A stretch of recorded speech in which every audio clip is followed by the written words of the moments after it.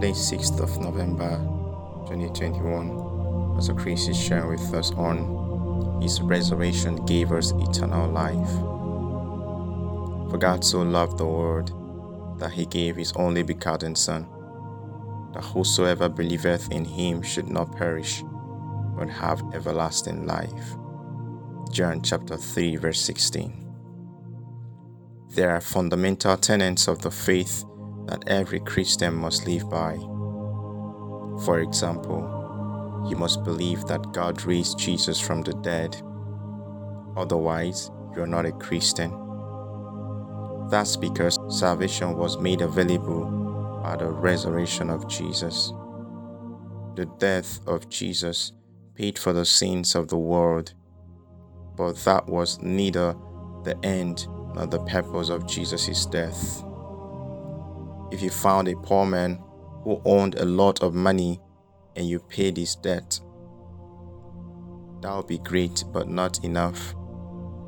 Paying his debt made him a free man, but a poor free man. He will require something more to live on, so he would be out of poverty. In the same way, when Christ paid for the sins of the world by the shedding of his blood, we were free from the consequences of sin. Awesome. But it didn't make us free from the nature and power of sin.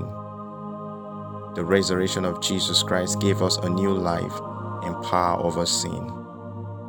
It gave us a new life of righteousness. Hallelujah.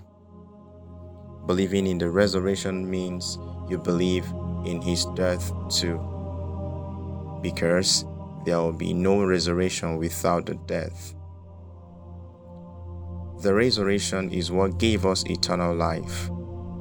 The Bible says in Romans chapter 6 verse 4, "Therefore we are buried with him by baptism into death, that like as Christ was raised up from the dead by the glory of the Father, even so we also should walk in newness of life."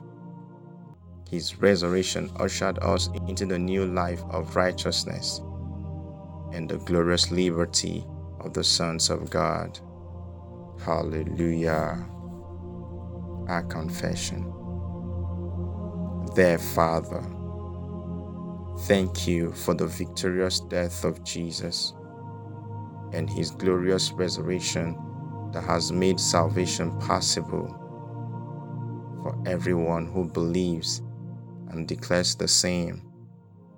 Now I walk in righteousness, in the newness of life, walking in fellowship with God by Christ Jesus.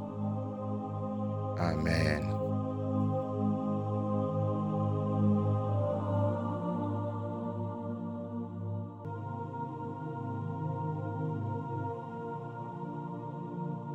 I trust you've been blessed by today's devotional.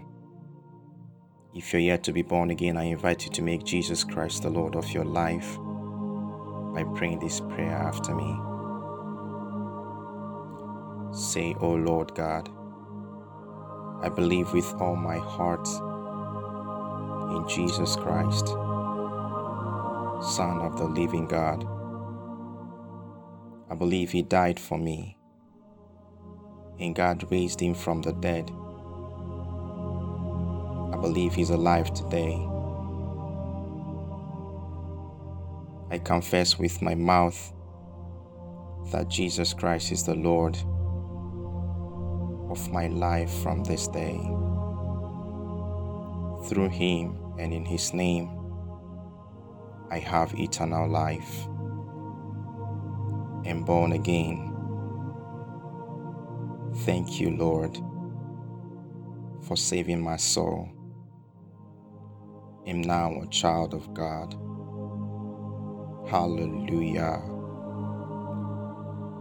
Congratulations. You're now a child of God.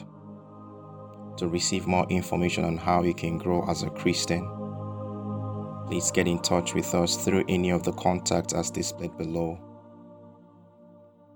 Visit www.rhapsodyofrealities.org or send me a mail at therhapsodyevangelist@gmail.com so I can send you a free copy of Now That You Are Born Again.